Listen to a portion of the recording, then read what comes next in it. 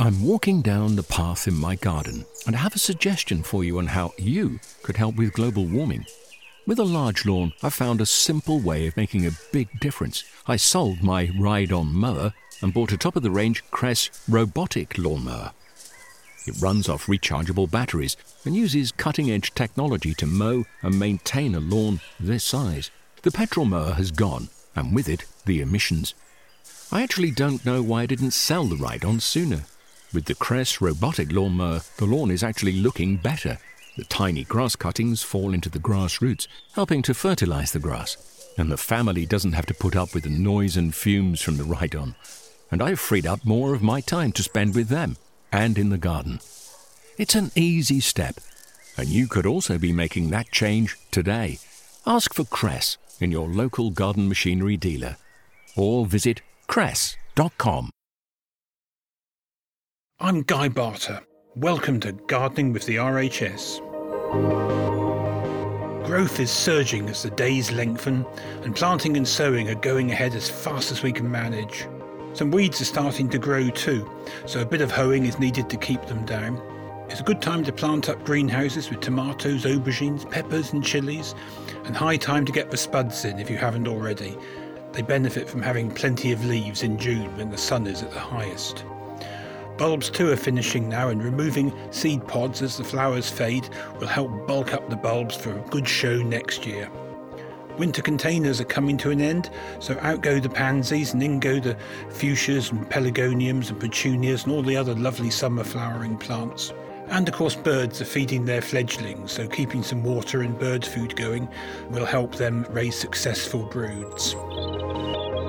There's an endless amount to do at this time of year, but thank heavens the evenings are getting longer, so we can garden and garden and garden. As we approach May, it's a brilliant time to get out and visit gardens as plants start to bloom. And one garden I would recommend is Larch Cottage Nurseries in Cumbria, winners of last year's RHS Partner Garden of the Year competition. Run by husband and wife team Peter and Joe Stott, the gardens are bursting with more than 15,000 varieties of plants. Well deserving of their win, so let's hear more. My name is Peter Stott, and I am the owner of Larch Cottage Nurseries in Melkenthorpe in Cumbria. I sort of work in a vacuum here, and I've just carried on in my own little world for quite a few years now.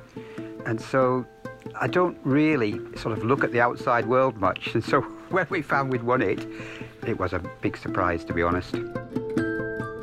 The garden at Larch Cottage here has developed for the last 35 years approximately. I've always been involved in the arts all my life, and landscaping is a real passion for me, and I suppose that I've tried to build the garden to have a sort of, it might sound a little prosaic, but a sort of a spiritual aspect to it. And I very much believe that we need to sort of slow down the pace of life that we live in. So our gardens are mainly designed around a series of rooms or little journeys that actually try and capture people's imagination for a short time and take them out of the ordinary day-to-day existence. And as you go through the gardens, they become more probably shrubbery and quieter, and as you get down towards the chapel, it's almost going to wild. An idea of wild, not real wild, but the idea that it's sort of sitting in a very quiet space, I suppose. It is a huge challenge where we live. At this time of the year, we're in a frost pocket, which we sort of lie midway between the Pennines on one side of us and the Lake District on the other, and we're in this sort of Eden Valley. And the frost tends to drain right down to us. We live near a little river. And so at this time of year, we are quite cold. So over the years, we've selectively bred plants that can cope with our sort of environment. In summer, we're quite hot. We have a very dry climate. We have a very low rainfall. It is not without difficulties where we grow, but the plants at least are very, very hardy. It's quite an entourage behind us. I am the person who designs everything and takes the business forward in a sort of a directional point of view.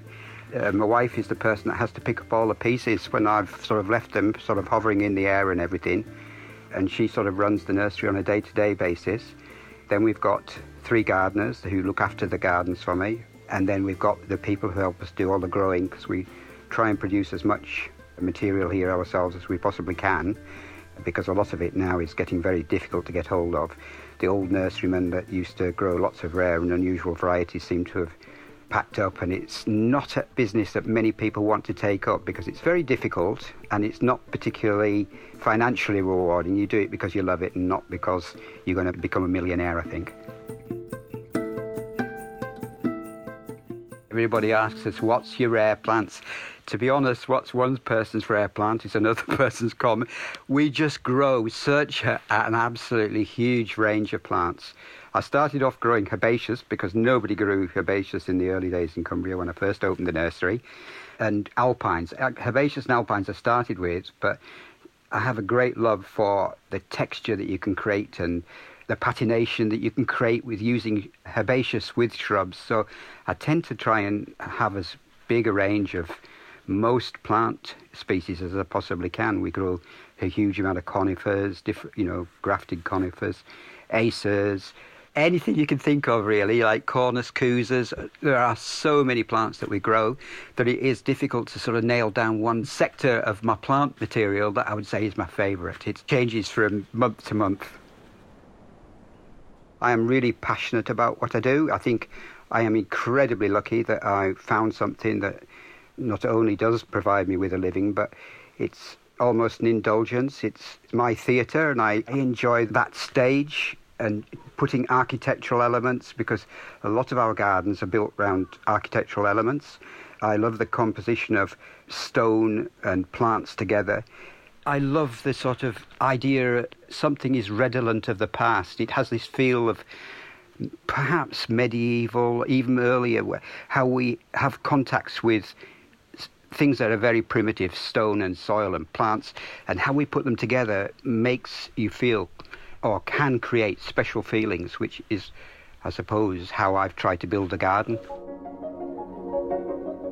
Winning the competition was a bit like getting a gold medal at Chelsea to me, but to anybody that enters it, it's like a real gold medal. It's actually for a real garden. Although our garden is theatre, and I've always built it like a stage set, it actually works as a garden, and whereas they're ephemera at Chelsea, they're there for a few days and then they're gone. Whereas a garden should last, and it should change through the seasons. And your garden, if you win such a competition, says how much you have put into creating something that is totally individual to you. I do everything out of love, I suppose, and I built a chapel within the garden. It's actually the final stage of the garden. It's the journey through the garden goes down to the chapel at the far end.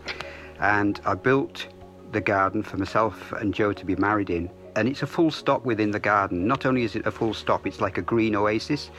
It is a very, very calm and peaceful place, and I built a little lake in front of it, which sets the chapel off because it makes you see it from a distance to start with, and the reflections and things like that give it this sense of permanence, I suppose.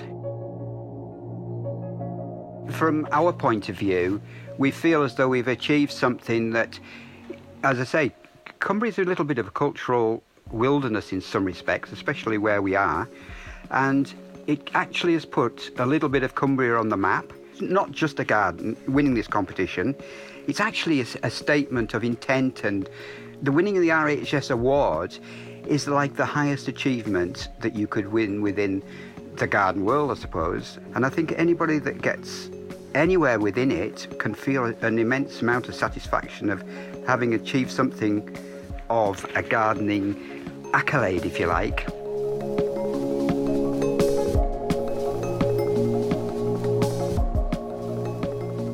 Thanks and congratulations again to Peter and Joe Stott at Larch Cottage Nurseries. And the search is on again for 2022. The RHS invites you to vote for your favourite feel-good RHS partner garden in recognition of the positive impact gardens have on our health and well-being.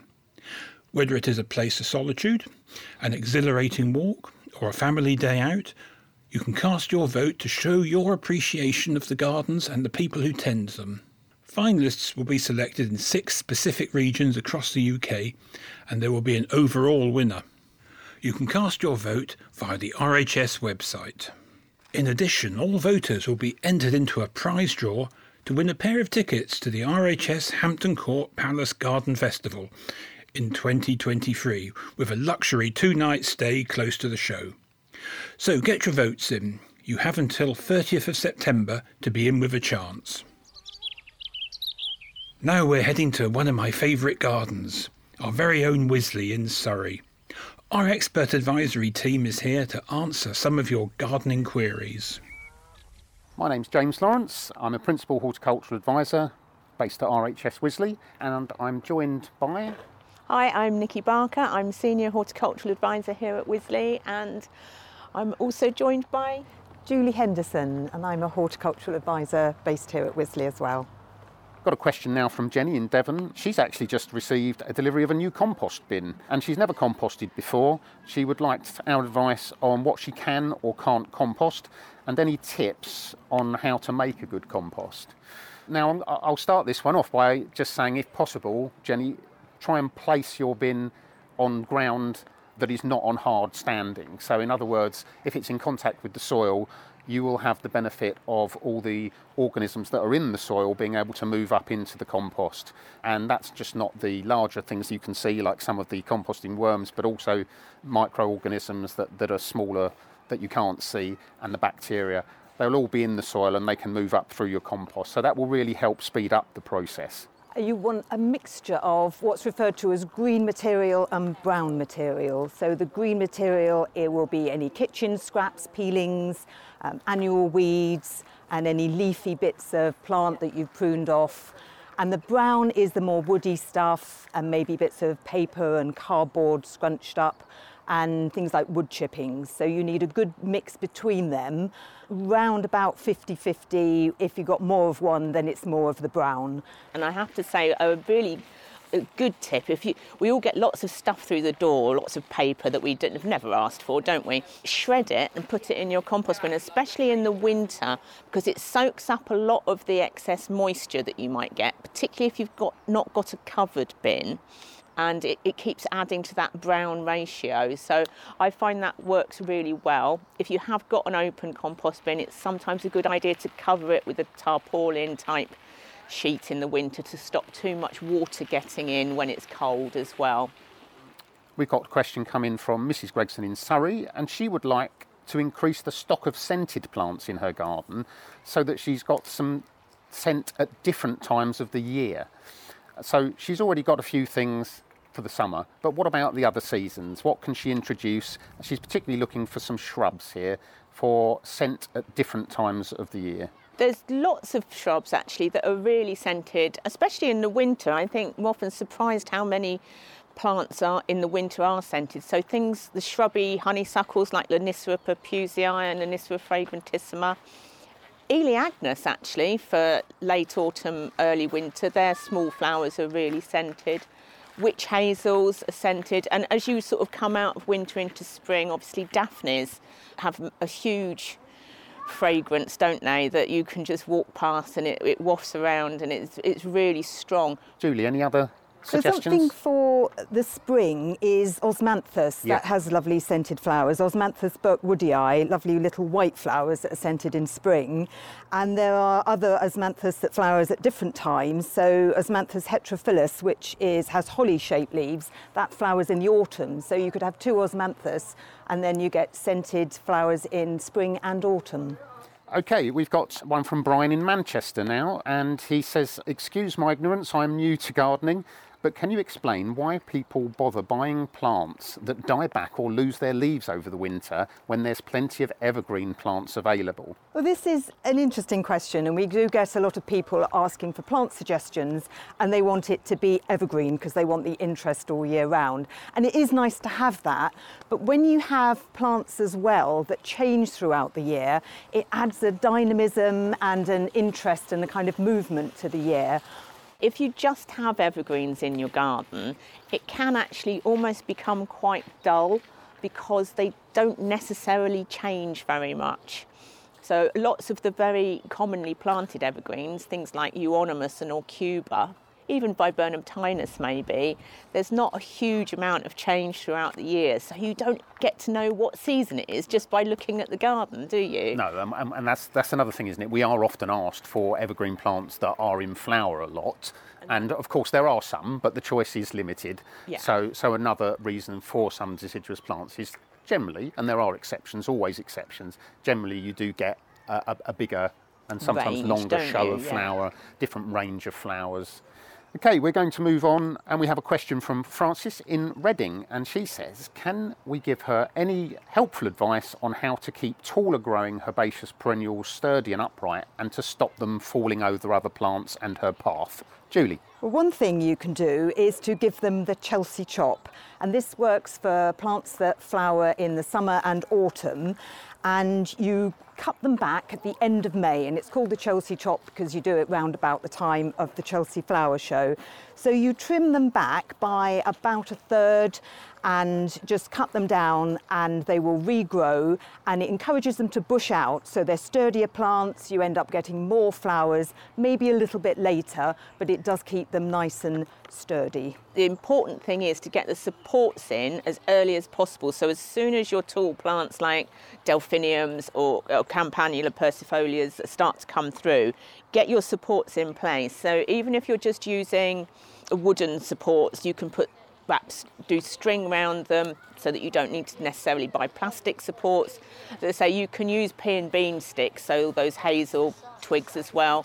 That keeps the new growth inside the structure that you've built and stops them flopping over as they get taller. And you can actually really tell the difference as well. If you go to a garden, you can tell if a plant support's been put in at a later date. It almost looks a bit forced. Yes. Okay, so that's all the questions we've had come in that we're discussing at the moment. So thank you very much to Nikki and to Julie. And any last tips you want to leave us with for this kind of time of year? What are you doing in your own gardens at the moment? Well, I'm growing all my vegetable seedlings, all my tomatoes and peppers and things like that. It's really important to remember, though, when you're growing vegetables and you've had them in a greenhouse or on your windowsill, to harden them off before they go out. We sometimes get overexcited because we have sunny times and warm weather in April, but it can get really cold in May. And we've already experienced that this year, in fact, because we've already had periods where we've had some warmer weather towards the end of March and then colder weather into April. And so that is a common mistake. People are eager to get ahead, and we just need to make sure that you slowly accustomise those plants to the conditions. And Julie? Well, I'm thinking about looking after my house plants at the moment. Over the winter, they don't grow very much. You don't need to water them very much, and you certainly don't need to feed them. But as we're coming into spring now, they're going to start growing a bit more. So make sure you're watering them really well, and maybe give them regular feed, a general fertiliser, a liquid fertiliser when you water them. And this spring I'm extending my project of turning some of my lawn into more of a meadow. So I planted some bulbs through it last year, which have come up this spring and look lovely. And now I'm actually taking sections of turf off and sowing some wildflower seeds. We do get quite a lot of questions about people sowing flower seeds, and they often want to ask us if they can sow directly onto the grass, and the uptake result from that can be quite poor, can't it? So I'm going to strip away some turf and do some testing in my own garden and see what happens. I think we've got quite a lot of talks on creating wildflower areas, not just in your lawns but in your garden, coming up at Hilltop Live in May. Yeah, it's become a very popular topic. Good, thank you both again. Thanks to James Lawrence, Nikki Barker and Julie Henderson. And don't forget, if you're an RHS member and you have your own gardening queries, you can get free personalised advice from the advisory team, either on the phone or online. Take a look at the membership pages of the RHS website to find out how. And for the general public, you can also join weekly advisory sessions on Twitter. That's @the_RHS. I hosted one a few weeks ago and was asked some interesting questions. For example, one person had a plum that didn't bear fruit. This is all too common. Apples are in blossom at the moment, and some of those are likely not to bear fruit unless there's good pollination. So unless there's a hard frost, there should be good fruit as long as there's adequate pollination. And one dodge I like to do is to hang some sprigs of blossom from a different tree in a jam jar of water in the boughs of the unfruitful tree, and then the bees and the other insects have got pollen right close by, so that fertilisation should be good and, frost permitting, a crop should follow. Another interesting question was a hedge that had gone yellow, an evergreen hedge of Portugal laurel. At this time of year, when leaves go yellow, I suspect the roots are just not functioning properly because the soil is too wet and it's too cold. This resolves itself as the soil warms up and dries out, and then the hedge can extract nutrients from the soil and its leaves will go green. So indeed, if you have questions, watch out for those Twitter sessions. They're every Tuesday afternoon from noon to about 2 o'clock, and we'll do our best to help. Now, the way we write about and discuss gardening is changing. Social media, newsletters and of course podcasts are all ways growers are connecting with others around the world. Sue Searle runs an alternative gardening newsletter called Radical, and a popular Instagram account focused on making the gardening world more inclusive. But before we find out why she started these communities, let's hear how she got into gardening. I'm actually a career changer, so I was working in an office prior to becoming a gardener. One of my earliest memories was sitting in our city apartment and looking out of the window and seeing this goldfinch on top of this weed seed head at the end of this kind of long barren stretch of very derelict looking kind of land. And just thinking, I do not know what that bird is or what that plant is. And I just had this really strong feeling that I needed more of that in my life, and that is what, at the time as well, I obviously didn't feel very satisfied or kind of particularly happy with the work I was doing. I didn't like being stuck in an office or at the desk. And yeah, that was like a light bulb moment. Oh gosh, gardening, what does that mean to me? I guess for me it's always meant peace and a connection with the natural world, having an intimacy with the world around me. So yeah, sort of everything, and also obviously an entry into justice issues as well. Justice issues. This is where her Instagram account comes in. She started it in July 2020. It's just about bringing an anti-racism and social justice lens to gardening. So we cover lots of different justice issues. The naming of plants, how that can be a very colonial and imperialist thing in terms of the modern day scientific naming. And then other issues such as paying living wages, not using chemicals, this kind of divorce between humans and nature. I mean, so many issues. And this is the thing with decolonising. I think people often think it's one thing, but it is more about mindset and narrative and what we do about trying to tackle some of these justice issues. Gardening is one of the least diverse professions in the UK, and it's hard to give hard and fast answers to what we do about that. But for a start, awareness is a huge thing, understanding that is a problem, and also seeing it as a problem, that is not reflective or representative, and asking ourselves, why is this happening? It's a reflection of just huge injustices in society, and these things are going to take a long time to address and to break down. It's very easy to say things like, we need more diversity and we need to recruit more people of colour, and these things can be very superficial and very short-term.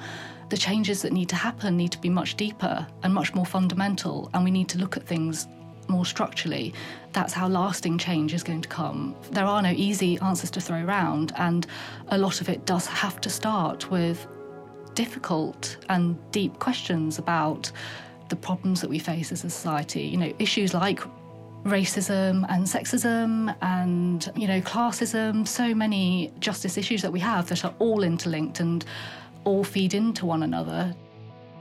Sue mentioned how we need to ask difficult questions, which is what her newsletter Radical does. Writers have covered topics from reclaiming heritage to exploring the issues around volunteering. Radical is an online newsletter. It's run on the platform called Substack, and it covers gardening issues but has a kind of justice thread running through it. You know, it started off on the back of having done the Decolonise the Garden Instagram page, and it was just to kind of build on that platform and the audience that was built on there. We sort of criticise the media that we currently have, and it's just a way of doing something positive and different where people can speak more freely without the constraints of, you know, kind of funding issues or membership or committees and councils and etc., etc. I think the main hope of the newsletter is just to sort of make people more questioning. You know, so much of this work is about personal, internal work. Like, we have to make the changes within ourselves and in community, collectively too. I hope that the people who read it and who subscribe feel some sense of belonging and ownership of that, you know, that they are a part of it, they help drive it. I mean, in terms of the articles that we've had, that has been completely driven by people who are writing to me and sending me things in, coming up with their own ideas, things that they would like to write about, things that they would like to read. If you kind of have an open or curious mind, then the newsletter is there. It's open for everyone to read.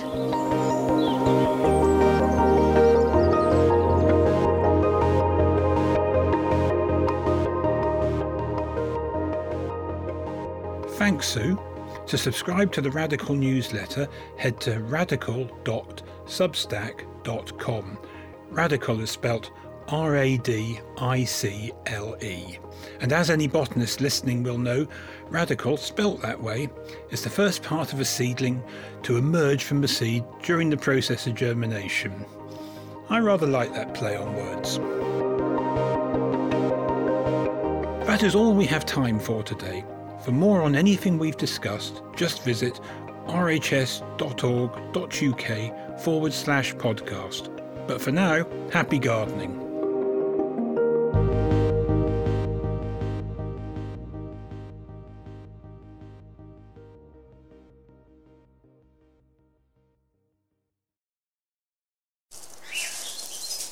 I'm walking down the path in my garden, and I have a suggestion for you on how you could help with global warming.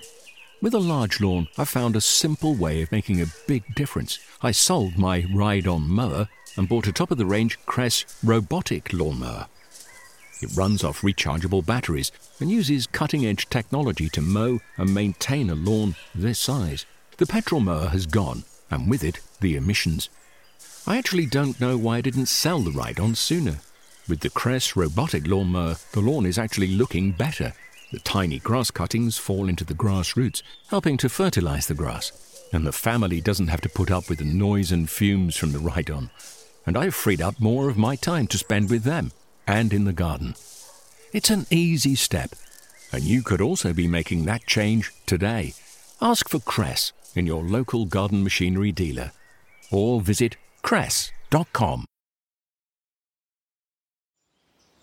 Discover the beauty of an RHS membership all year round.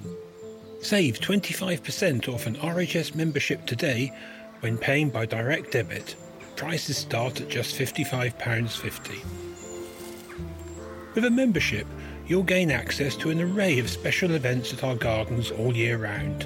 Be the first to know about RHS flower shows and get exclusive member-only days, plus reduced rate tickets.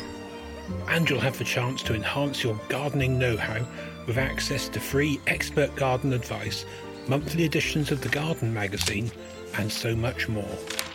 Terms and conditions apply.